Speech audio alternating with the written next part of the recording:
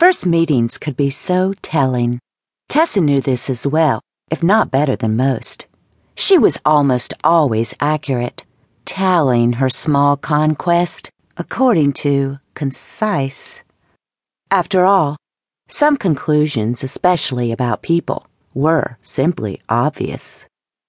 So when Tessa looked up from her workstation, in response to the woman's question about whether or not she needed an appointment for a plain manicure, and felt a stirring that was as inviting as it was alarming, she was prepared for something, though what, she could not say. Before Tessa could say anything, the woman, just as cheerfully as she had the first time, asked her question again. "Do I need an appointment for a plain manicure?"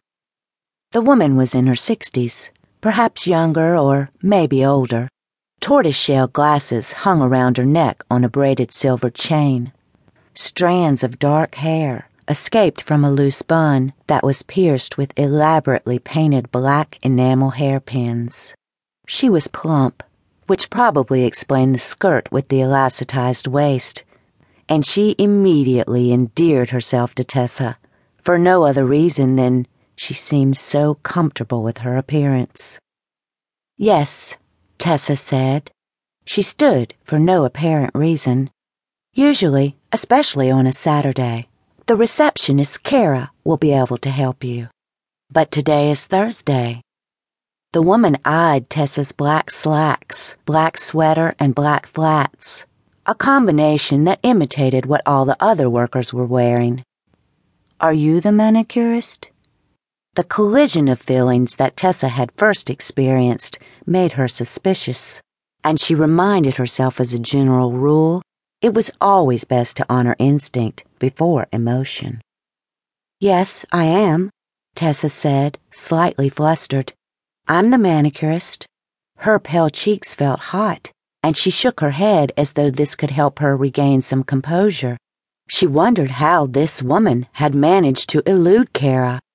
Anna Marie, the manager of Escape, a day spa, referred to Kara as St. Peter, insisting that no one could get by without some interrogation. What I mean to say is that we don't encourage walk-ins, but it's been a slow day and I just happened to have a cancellation. And well, you're here. The woman smiled so genuinely that Tessa smiled also, and stooped to help her with the mesh shopping bag that kept toppling over. "Thank you," she said. "That's very kind of you, very kind." She offered her hand and said, "I'm Fran Hill." Tessa casually ignored Fran's hand and set the mesh shopping bag against the wall.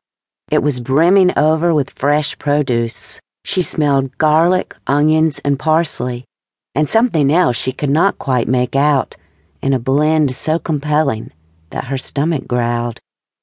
"Excuse me," she said, deliberately patting her belly with both hands, as a way to discourage any further contact. "I'm Tessa Jordan.